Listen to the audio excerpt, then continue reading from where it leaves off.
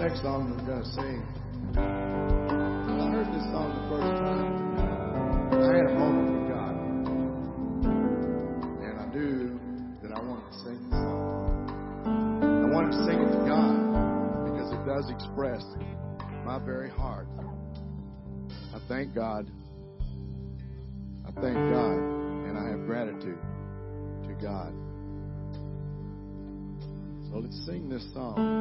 Think of the words. And after we sing the song, make it be your heart of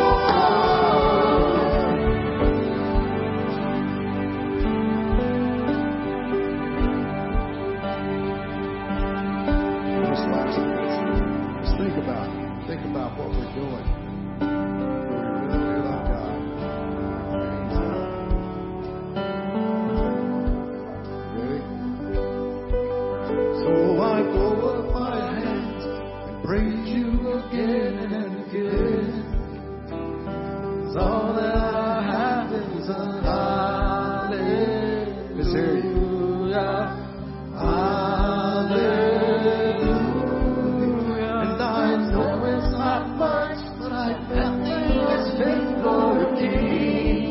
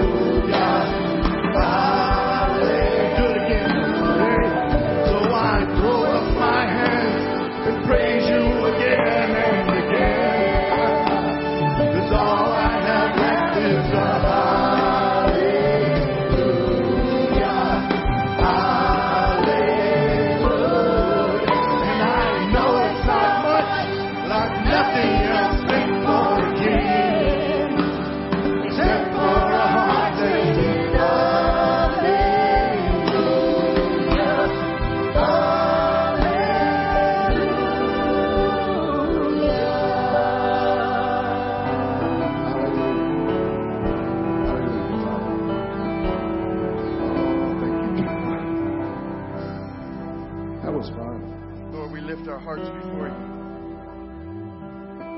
We lift our hearts before you. We cry out, hallelujah. Praise Yah, the living God.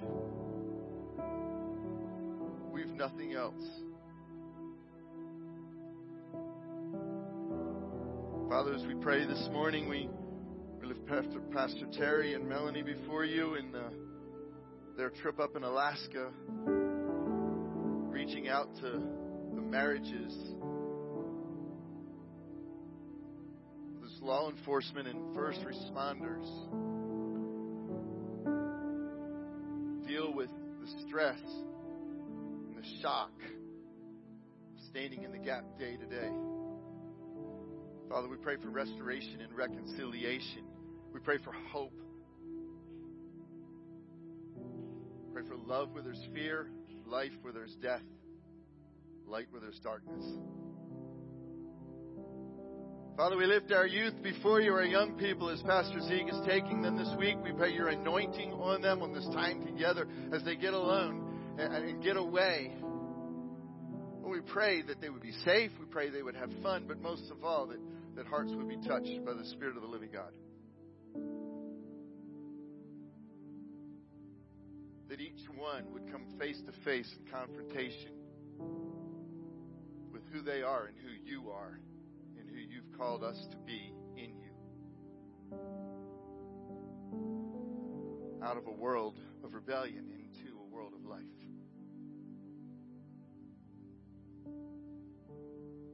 Father, we lift one another before you who are battling and dealing with all sorts of illness, of trials, of struggles. Faithful to lift one another up. We thank you for your healing hand that is going forward. We thank you that we call on a good God, a God who is sovereign, and we trust in your goodness in touching each life. Father, we thank you for our brothers and sisters who are faithful to carry the gospel to every corner of this world. We thank you that more are coming today than at any time in history to be awakened to the gospel. Lord, we are a world in rebellion to you. Father, we thank you to the faithful who are calling us out into salvation. Father, we pray for our brothers and sisters who right now are being persecuted because they've named the name of Jesus. We stand with them. We pray that you comfort them, that you protect them, that you keep them, that you enable them to faithfully witness to you. We pray for the persecutors, Lord, as you've said in your word. Persecutors would become propagators. Father, we pray for the peace of Jerusalem. We pray Jerusalem would declare, blessed is he, Yeshua, the King, the Messiah, who comes in the name of the Lord. Father, we lift this time together. We share these next few moments.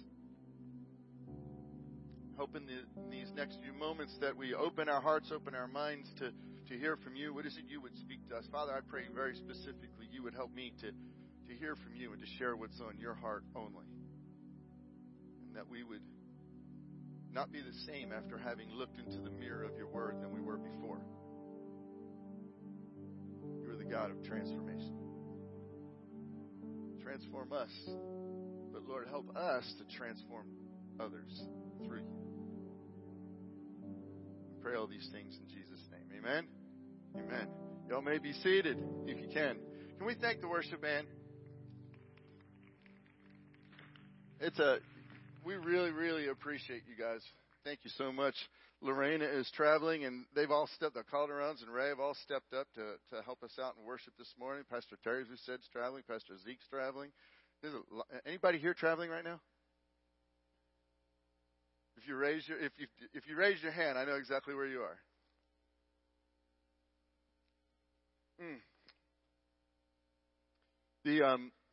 For the next couple of weeks, the ministry they have going on, it's a Billy Graham ministry that's going on up in Alaska, and it's for the first responders, the police officers. Been going through lots of difficulties in marriage. How many know? Oh, I'm sorry, this is sticking. There we go. Is that better? Day in, day out, you face the difficulties and hardships of life. How many know that can be a stressor on your marriage? Exactly.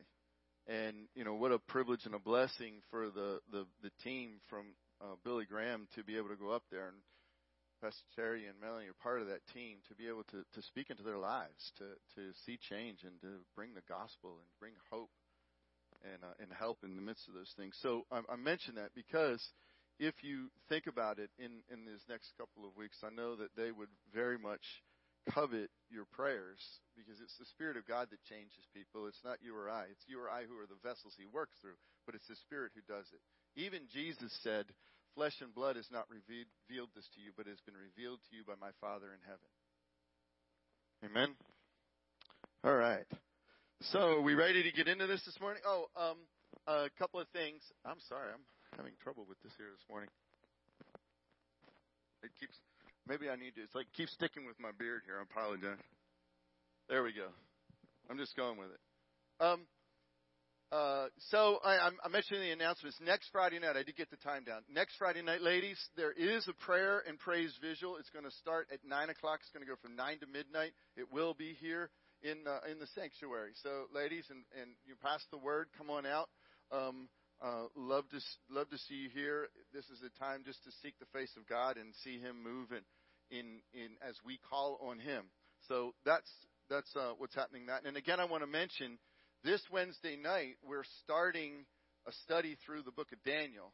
So we'll be going on a journey together, going through that. If you've not come out on a Wednesday night, I'd like to invite you to come on out. This will be a great week to check it out and be a part. We will have children's ministry going on. The summer searchers are going on, but the youth won't be here. They're just be getting back, so there won't be a youth service that night. There will be Spanish ministry. The other thing I wanted to mention is, and we are very grateful for everyone's giving, for their keeping the ministry going. There's in the seat backs there are envelopes. If you want to give, you can also give online. I think there's a texting way to give. You can drop it off at the doors. There's a box out front. But we're just very grateful and very appreciative for that. Lots of ways to do that. And the last thing I want to say before we start talking together is we'd love to be praying with you. If you have a prayer request, Monday nights is our time to be praying together. So come on out at 6:30 and pray. If you have a request, there's cards in the backs of the seats. Just fill that out. Fill the card out. And if your request is something you just want to go to the pastors, just fold it in half, and it'll just go to the pastors. Otherwise, it'll go to the team who's be praying with you. And you can, again, drop those in offering or the box, or you can join us in Connect Group, and they'll be collecting them in the Connect Group. So for those that have never been to a Connect Group, we do that immediately after service starting at 11:30 and have a chance to connect together, go through the message together, and pray for one another. So, all right. I think,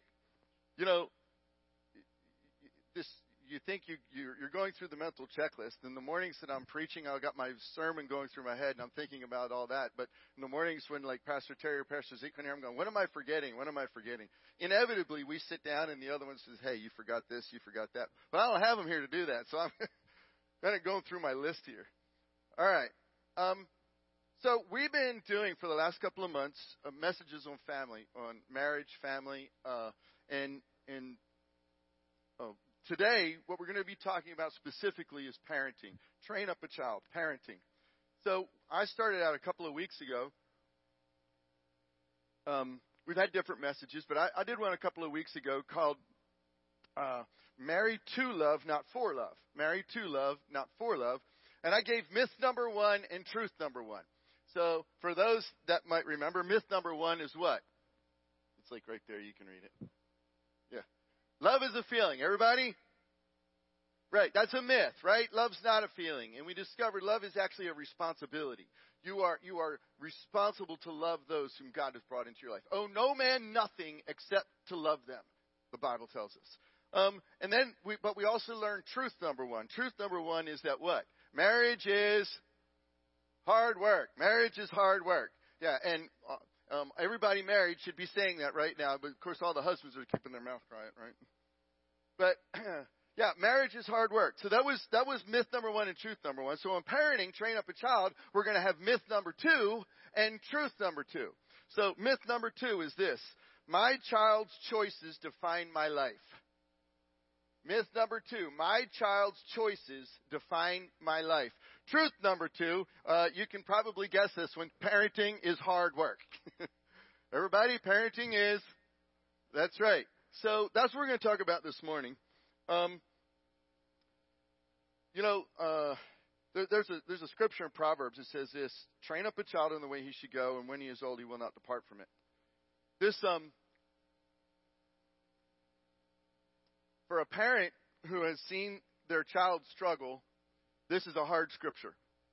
This is a difficult scripture. For a parent who, someone who's, got a young one and they're raising them up, this is something like we want to make sure we get this right so that this happens. Can I tell you what this is in Proverbs? This isn't a promise. This is wisdom. It's not a promise. It is wisdom. What does that mean? There is a way in which we are to live, and when we live according to the Word of God, God's Word comes to pass. It doesn't overcome the choices and decisions our children might make. It doesn't overcome those choices. But it says what? That when I live in such a way that I am demonstrating the Word of God, I am giving my children that chance to see it and to understand it. And so this takes me to myth number one. Myth number two, sorry. My child's choices define my life. What we're going to look at, not yet, but in a minute, I'm going to take a look at a video. This video is Pastor Dan Muller, and he's talking about he went through a time when his children were making destructive choices. His children had gotten involved in drugs. His son was so involved in drugs he had left home, and it literally went 2 years. He didn't know where his son was, what was going on. He had no idea. And he was praying, and as he's going through this praying and asking God, what did I do wrong as a parent, or are there things that I need to correct? And I may know that's a question we're always going to ask as parents. In fact, if there's one thing I've done over and over, especially as my kids have gotten older, is regret all the things as I've learned things I wish I had done differently, and I wish I had done a different way. But as Dan is talking to the Lord, God asks him a question. He says, Dan, am I a good father? He goes, yes. He says, do I need a parenting program? And he's like, oh, that's silly, Lord. He said, sometimes it's not the parenting, it's the child's choices. That's kind of hard, isn't it? But what happens is this, as parents, and I've seen this, from infancy all the way up to adulthood, one of the things that gets in the way of our parenting is when their choices become our identity. Listen,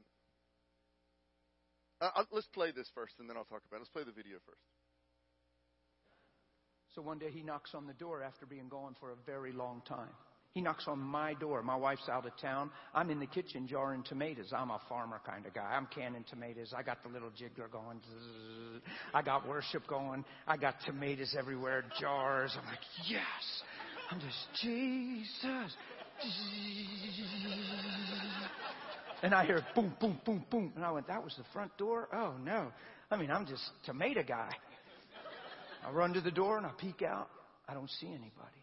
I said, I know that was the front door. I opened it, and there he is standing against the wall, trembling and crying. He's 123 pounds, he's pale, and he doesn't look well. That's when you know if you know Jesus, because he caused hurt, he caused pain, it seems. He's just been going, forsook and took advantage of his upbringing and his provision, betrayed his parents. So a lot of parents believe all that I just said.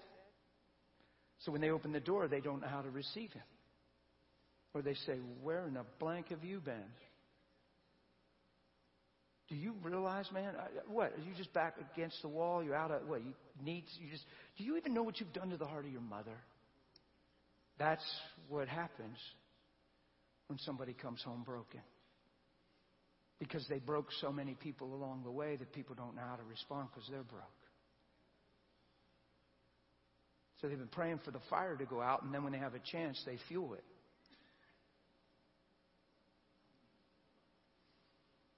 It was so fun to see my boy on the porch because he's knocking on the door. He's home.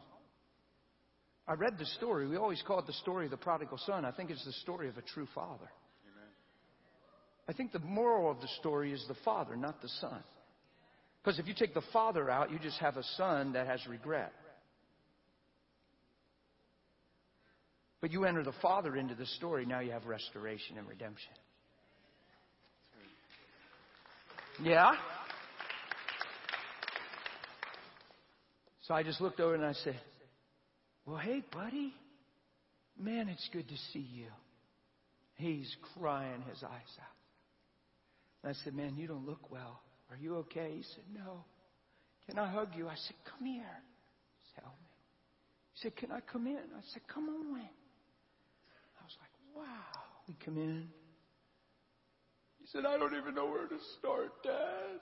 He just fell on me, just helpless, crying. He doesn't know. He just came from this whirlwind of deception. The last thing he needs is reprimand. He knocked on the door, didn't he? He said, yeah, I know what's up his sleeve. Drug addict, scammer. No, I'm going to let the goodness of God lead him to repentance. Watch this. Watch this. Watch. I don't know if you can handle this. Watch this. I'm preparing you. He can't betray me. I didn't wake up for him to love me or do me right. He's my son and he can't break my heart. We didn't have him, so he lives my dreams. I am not a controlling parent, and I don't find my identity from my children. I love my children, but I find my identity through Jesus, so that way I can see them through him. There's a difference. I've watched countless parents. You know this is true, Pastor. You've pastored. Parents lose their identity when their kids go awry. Parents implode, and there's two birds with one stone, and most of the time, three. Dad's angry and insulted, and mom's a wreck. She can't sleep at night. She's crying all night and calling it prayer. I've pastored this stuff. And I'll shake them out of that thing and say, what are you doing? You're telling me that's faith? Stop. Why isn't your light shining?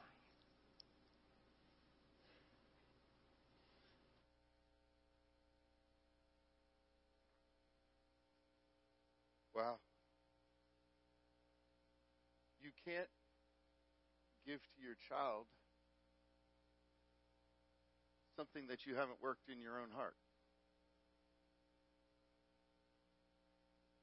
You know, it's the hardest thing in the world to have anyone who is close to you to watch them struggle, to see them struggle, to see them go through the difficult choices and the destruction that life can bring when you make hard choices. And all you desire is for them to not be in the midst of it. And it tears your heart. It cuts your heart. It breaks you. Like it breaks the heart of God. But what reaches them isn't you, it's Jesus. The question is if their choices are defining you, if their choices define who you are, then exactly what is it are you giving them? You're going to give them back their own choices. But if Jesus is who defines you, how does Jesus reach for us when we've been in those places? You see, my child's choices do not define my identity. And I'm telling you, this starts at this age. Well, when we get embarrassed because our children do this, or when we correct them and we have discipline because of their embarrassing us, rather than because we want to nurture them and bring them up in the fear and the admonition of the Lord. We teach them young. We train them young. It's about how we feel, not about learning how to be who Jesus is in them. Now, I know some here might say, well, you know, I'm not a parent or I don't have children. I would say to you this, the Bible says this, more are the children of the barren than the one who produced children. In other words, we're a body of Christ. And there's not one thing that affects one person that doesn't affect someone else in the body of Christ. So even if this may not be your station in life, it's very much something you should be praying for about others around you and supporting others around you and helping to walk in others around you, because we're all walking this out together. Amen? This is why we need to be interested in where each other are and what each other are going through.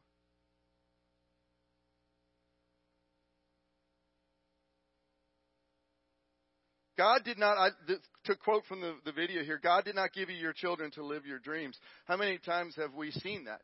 But, a lot of us are like, well, I let my kids make their own choices and decisions. But that happens in subtle ways. So I'll give you just an example in my life. When my son was getting ready to go off to college, and we were talking about what he was going to study and where he was going to go and all that. And he had kind of boiled it down to two places, and he ended up choosing HBU, Houston Baptist University. And I mean, that's a whole God story. It's an amazing testimony for another time.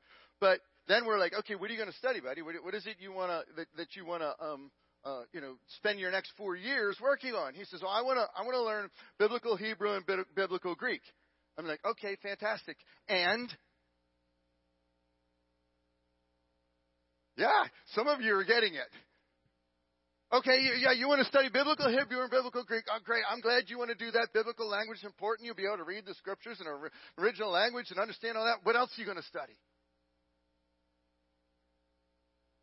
And I mean, I was like, okay, how about like international business? Or how about, because he was interested in international things. And so I was like, what about international business? Or what about medical field, because he's a very compassionate person and about this. And we, I kept trying to work all these other things into the major with him. Why? Because this was my concern. But I realized if I were to tell you the whole story, the reason why he was where he was is because he prayed, God was leading him, and he was going in the direction, and I told him ahead of time, you pray, you seek God, we'll support you. And here he's doing all that, and when he comes up with what he believes God's leading him in, and look, it doesn't mean that as a parent I don't try to bring wisdom, but I wasn't just trying to bring wisdom, I was subtly trying to bring more. And God convicted me. He convicted me. And I just went, you know what, buddy? All this other isn't going to work out. If this is what you believe God's called you to do and this is what you want to do, I'm going to support you in it. But what I'm asking is that you've prayed and you know this is how God's leading you. He said, yes, I have, and I believe that. And I'm supporting you in that. But as parents, this is what we do, right? Okay, so we'll go up to some other parents, and your child is doing this and your child is doing that. And somebody else, and you'll talk about your children. What are your children doing? Oh, my children are doing this, or my children are doing that. And what are yours? And I got these looks, right? I got them. What's your child? Oh, he's studying biblical Hebrew and Greek. Oh, what's he going to do with that? And all of a sudden, it's once again, I've got to fight off the world. Is it going to be my dreams? Or is it going to be me standing behind my son, walking his walk out with the Lord?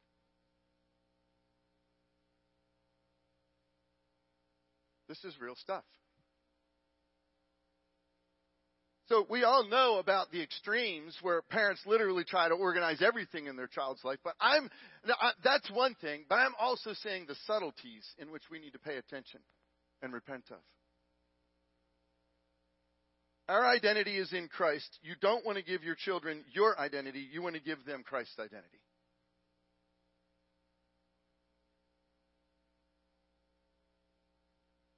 That's how, when they make the wrong choices, when they go through the hard things in life, we recognize that they're hurting themselves, not us. And instead of getting angry and insulted, our heart breaks for them, but our identity doesn't break. We cry for them, not for ourselves.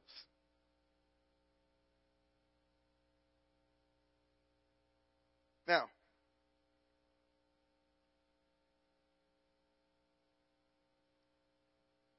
no matter how many mistakes you've made as a parent, you begin to live the identity of Christ now. My kids are both grown. One's, most of you know, one's 28 years old. He's actually in Israel right now trying to get his visa. He had to leave the country for his visas to get situated. He lives and works in Ethiopia. My daughter lives in South Carolina. She's in Greenville, so we get to see him over WhatsApp. But today, right now, to this day, I still have conversations with them about things that I didn't do correctly or I need to repent of in my life. You see, the more I discover my identity in the Christ, the more that's what I want to give. It doesn't matter if my child's an infant or my child's an adult. I want them to have Christ. So if I discover things that I've done wrong, there is therefore now no condemnation for those who are in Christ Jesus. For the law of the Spirit of life in Christ Jesus has set me free from the law of sin and death. Guilt and shame does not help my child. Jesus does. So myth number one, my child's choices define my life. No, Jesus defines my life. That was myth number two. Truth number two, parenting is hard work. Parenting is hard work. So here's a fact for you. Children are not born good. Anybody know that? I'm going to quote here. This is from D.L. Moody. D.L. Moody said this. He said, look at a good man who has a bad son. You want to know the reason? In the first place, children do not inherit grace. Because fathers and mothers are good, meaning they've inherited grace, that is no reason why their children should be good. Children are not born good. Men may talk of goodness, but I don't find it. Goodness must come down from the Father of light. To have a good nature, a man must be born of God. Listen, what happens for us as Christians is we automatically assume because we're a Christian, our children are. Because we believe that they will. I would submit to you that it is our responsibility to win our children to Jesus, to win our children to the Lord. Look, let's make it real, because we're being a little honest this morning. How many had to teach their children to be selfish? How many had to teach their children to say no or mine? What do you have to teach them? No, we share. Right? Now, I remember when I was old enough that I could figure out sharing. I had younger brothers and sisters, and you take the chocolate bar, you break it in half, and then you're fighting over the bigger one. That's all right, I'll bite it off. There, now they're the same size.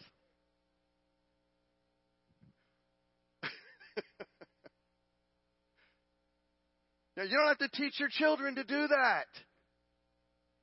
Listen, Proverbs puts it this way. Folly is bound up in the heart of a child, but the rod of discipline drives it far from him.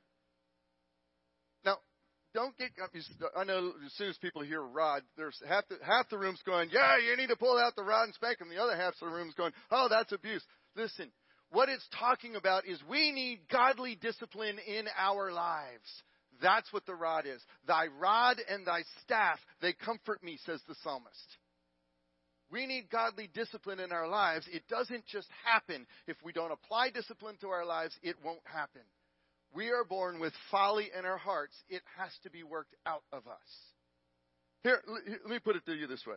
Parenting is hard work because to parent well, we need to demonstrate the discipline we expect of our children. Why is it so quiet this morning? If you understand discipline that way, you understand what the rod is. The rod that you apply to your life in disciplining yourself and allowing the Lord to discipline you is what you want to bring your child up in. All right, here's an example. This was in R.G. Letourneau was talking about this. He was talking about, for those that don't know, R.G. Letourneau is the founder of Letourneau University, and he also had a huge earth-moving company back during World War II, and just amazing things. He lived his whole once he came to the Lord, he lived his whole life for the Lord, and he got to a point where there had so much income coming in. He told his wife, "We don't need all this money. We can do more than 10%." And his wife, "We could do 50% to the Lord and 50% for ourselves." And his wife says, "We don't need 50%. We'll live on the 10 and give 90 to the Lord." And ultimately, that's what started LeTourneau University. And so he was telling the story about his dad, who that he was having business dealings with this guy, and he pulls up and he's in this cart, and this guy does some horribly awful things to him in the business dealing. And his father, I mean, his ire is up. He is ready to really lay into this guy for what he's done. And then R.G. looks over and sees his son in the cart. And he realizes that he's about to demonstrate something to his son he doesn't want to demonstrate. And he goes, all right, he says out loud, "All right, Lord, I hear this." And what does he do? He disciplines himself so as not to act in the way he doesn't want his son to act. You see, this is the first part of discipline. This is why it's hard work.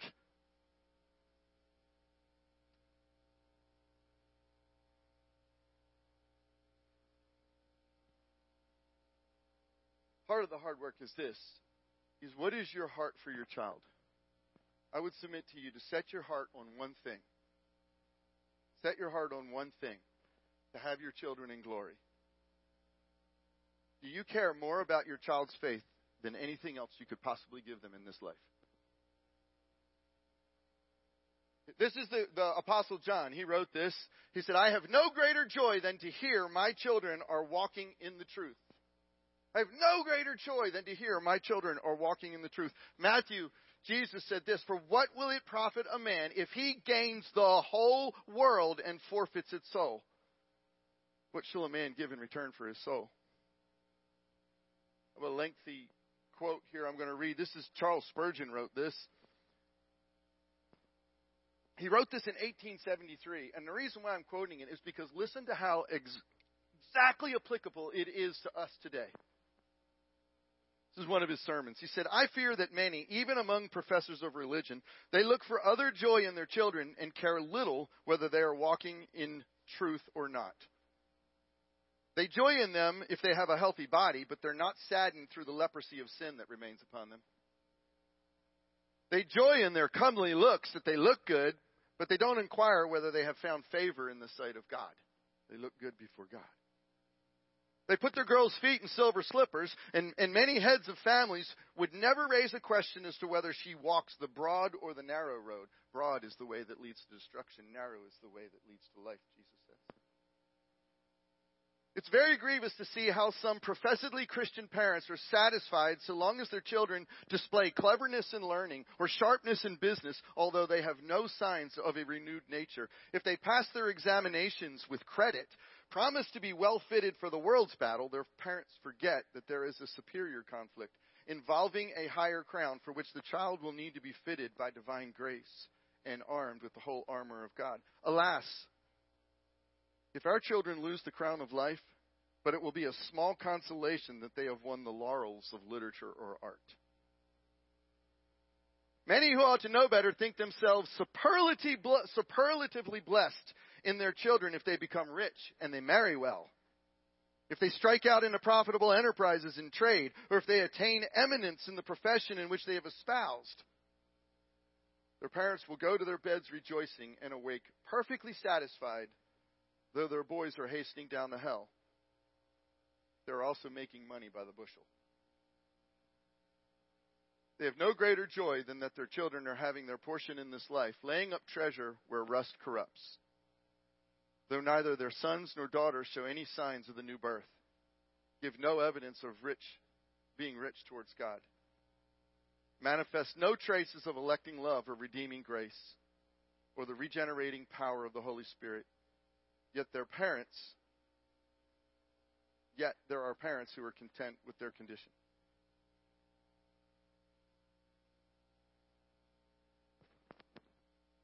Look, do we want good things for our children? Absolutely. There's nothing wrong with wanting good things for your children. But what does it profit if they literally gain everything and lose their soul? Well, if the reason why parenting is hard work Because that's literally our number one responsibility as a parent. It's not the churches. It's not the children's leader in Sunday school. It's not the youth minister. Yeah, they're all there to help. They're all there to assist. That's your responsibility and mine. We literally started to try to win our kids to the Lord from the womb. We began to tell them about Jesus. Told our kids as infants, Mommy and Daddy have chosen to follow Jesus. That's our choice. You will have to make your own choice. We didn't assume that was the choice they were going to make. We didn't know. We prayed. We hoped. But we told them from infancy, you are going to have to make your own choice. Every one of us is responsible to God. There's no grandchildren in the kingdom of God. You're going to have to make your own choice and decision. We all stand in rebellion to God. We all stand in rebellion to God. We have to make the choice to receive the way out of that ourselves. And as a parent, as much as I desire all those good things for my child, which I do, there's nothing I could desire more than to know that they have chosen in their own life. Both of our children came to us at the age, Isaac was 2 years and 11 months. Diane calls me at work and says, Isaac wants to receive Jesus. I was like, he's not even 3 yet. He can't do that. Well, he's telling me that he does. I didn't tell him. I mean, we've been telling him he had to make the choice. I called Lee, who was the pastor, and I said, Isaac wants to pray to receive Jesus. What should I do? He says, why don't you pray with him? Didn't think about that. So I went home and I sat him down. I said, what is it you want to do? Now, he explained it like a 3-year-old, but he explained it. Look, Jesus died for my sins. I want to receive him. Can I pray? I was like, yeah, let's pray. That little boy was changed. That little boy was changed. 21 months later, actually 20 months later, because his sister's going to one-up him at 2 years and 10 months. Diane calls me at work and says, Brenda wants to pray to receive Jesus. I was like, what? Yeah, she's like, she won't leave me alone. I come home and I walk in the door. Brenda greets me, grabs me by the hand, says, come on, Daddy, we're praying. I'm receiving Jesus. But let me tell you what she used to say before that. One day, I remember this specifically, we're riding in the car before this, and we're singing songs to the Lord. We're singing the song, Joy is the Flag Flown High from the Castle of My Heart. And after we're finished singing, this little 2-year-old sitting in the back goes, yeah, you and Bubby and Mommy, you've all prayed to receive Jesus. I haven't done that yet.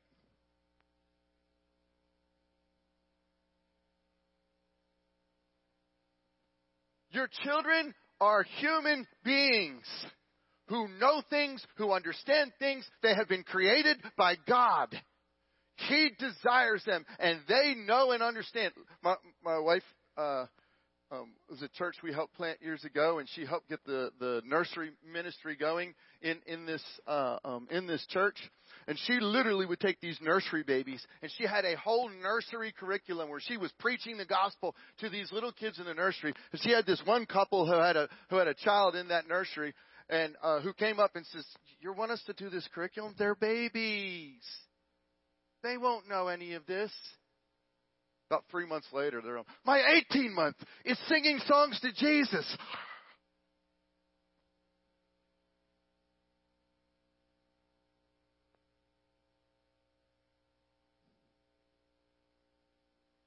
Discipline your child in love. Parenting is hard work. The writer of Hebrews says, have you forgotten the exhortation that addresses you as sons? My son, don't regard lightly the discipline of the Lord, nor be weary when reproved by him. For Lord disciplines the one he loves and chastises every son whom he receives. Jump down to verse 9. Besides this, we have had earthly fathers who disciplined us when we respected them. Shall we not much more be subject to the Father of spirits and live? For they disciplined us for a short time as seemed best to them, but he disciplines us for our good, that we may share his holiness. Verse 11. For the moment, all discipline seems painful. Amen. Everybody should say amen to that. Rather than pleasant. But later it yields the peaceable fruit of righteousness to those who have been trained by it. Listen, discipline does not mean punish. Discipline is to help them establish the behaviors that lead to the peaceful fruit of righteousness. I remember when I first started walking with the Lord, and I was in my early 20s. I had a friend named John who had just started walking with God, who had not been disciplined in his life at all. Literally, his parents let him do whatever he wanted to do. And he said, this is what he said. This was his confession. He said, you know what? I never learned how to take the trash out as a kid, and as an adult, I don't want to do the things I need to do as an adult. I'm telling you, it's much easier to learn it as a kid. But one day, we're all going to have to learn them. It's not about punishing. I'll give you another example. Diane, I don't know where she learned it. She's an amazing mom. I learned so much. Still learning. But she was doing this thing called sitting training. Anybody ever heard of sitting training? Yeah, neither did I. So she's done this thing with sitting training. She took them out. How old were they when you first started this?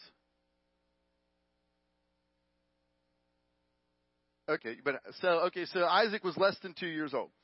So what it would do, she'd sit him on the sofa, and she'd start out with 30 seconds, and he would have to sit still for 30 seconds.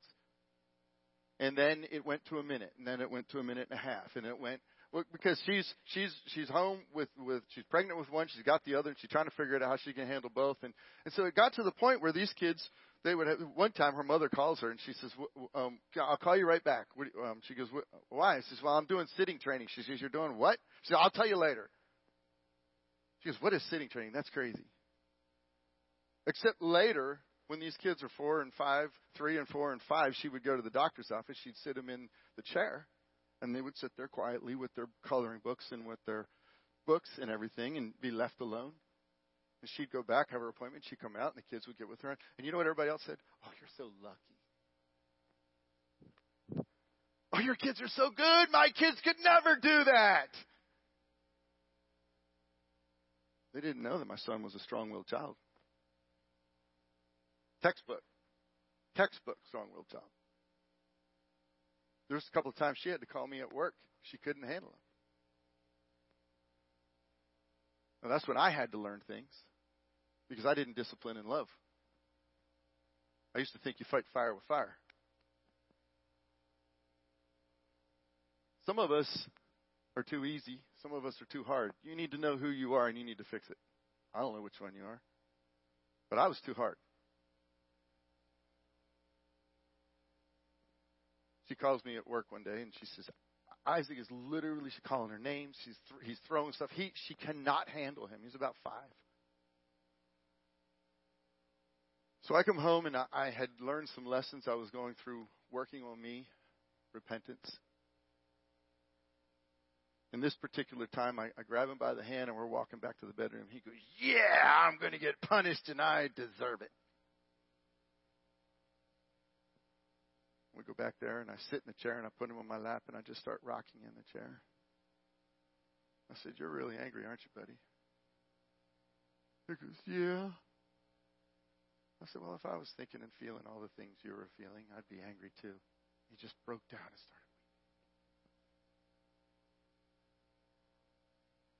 You know, the subs. And I said, you did some difficult and hard things to Mommy. We're going to have to take care of those things, aren't we? Yeah. And I learned, because if you're the personality type that's going to be a high discipline and you're going to always be pushing, I needed to learn how to say yes. And so I began to try to find every way that I could to say yes to my kids, to anything that they wanted. Now, some of us already say yes to everything, and that's the type that needs to learn how to say no.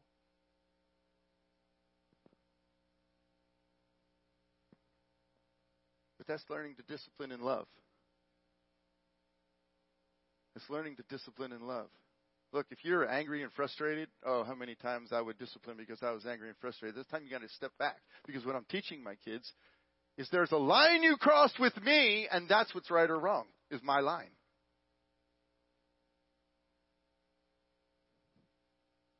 And so what do they learn to deal with other people? Find their lines, and that's what right and wrong. Instead of stepping aside and then coming back later and saying, we need to take care of this.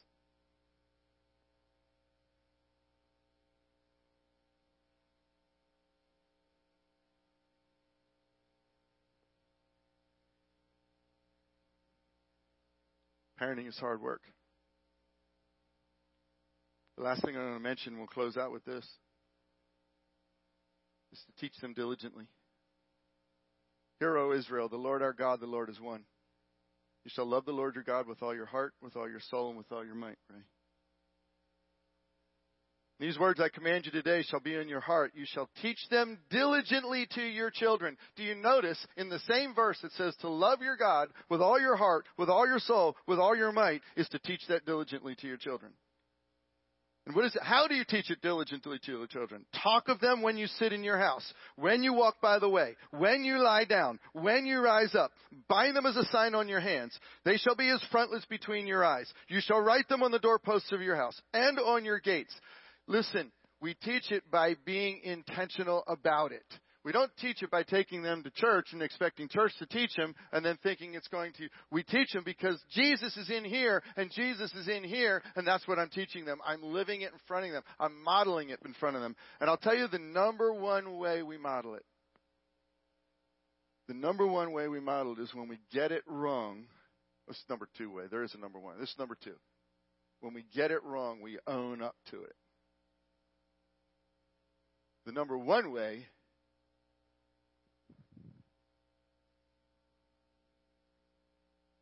is by deciding that Jesus is number one in our lives. Not my wife, not my spouse, not my career, not my goals, Jesus. And when I make Jesus number one in my life, then I begin to live him before them. But number two is my own repentance. I'll leave you with this. Brenda came to us when she was a freshman in college. And this was at a Christian school, and they had eight girls. They got together, all brand new freshmen, and they decided they want to talk about their testimonies. What they're going to do, tell their testimonies. And it turned into talking about their families. And she said, Daddy, it broke my heart. Because there were many girls there who come from really good families. And she said every single one of them complained about their parents. Every single one of them. And when it came to me, I just sat there silent. Now, listen, that may sound like I'm talking about how good of a parent was. But my question was, I gave you plenty that you could have said. She said, no, you don't understand. We know you're not perfect. We know you're not perfect. It's not that you were perfect. It's that when 5-year-old Brenda, when you yelled at 5-year-old Brenda and you were wrong, you went to 5-year-old Brenda and you owned it without putting anything on her. You gave her the dignity of being a real human being. And I'm telling you, not but 3 or 4 months ago, my son said the same thing to my wife.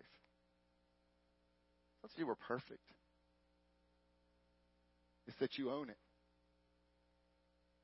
You own it. You're diligent to make this thing we call our faith real. So,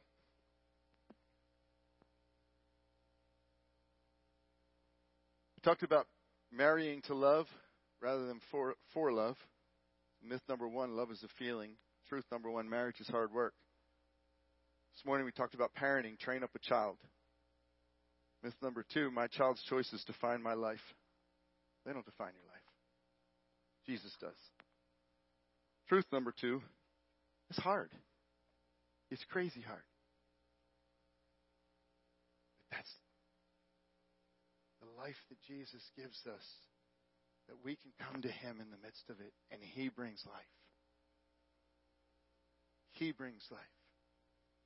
There's redemption in Jesus. That's what we want. Redemption in Jesus. There's new life in Jesus. There's strength in Jesus. There's an identity in Jesus. And when we get that identity, that's what it is we want to give to our kids. Amen? Let's pray. Father, we lift our children before you. We thank you for them. We cover them. We thank you for, Father, that you don't hold our sins against us, but you bring forgiveness, you bring repentance, you work those things out in our lives. May we live that love. May we live that redemption. May we live that covering in the lives of our kids. Lord, we pray for them.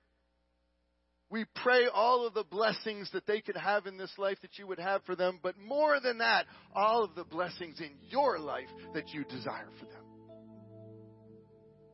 Father, I pray that you would help us here to know that we don't get our identity from our child's choices. Yes, this is hard, but with Jesus, all things are possible. In whose name we pray. Amen.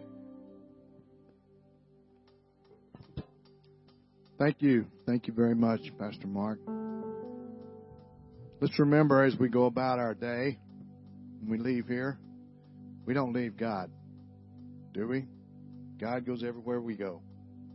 So let's remember that even when we leave here, let's continue to sing from our heart.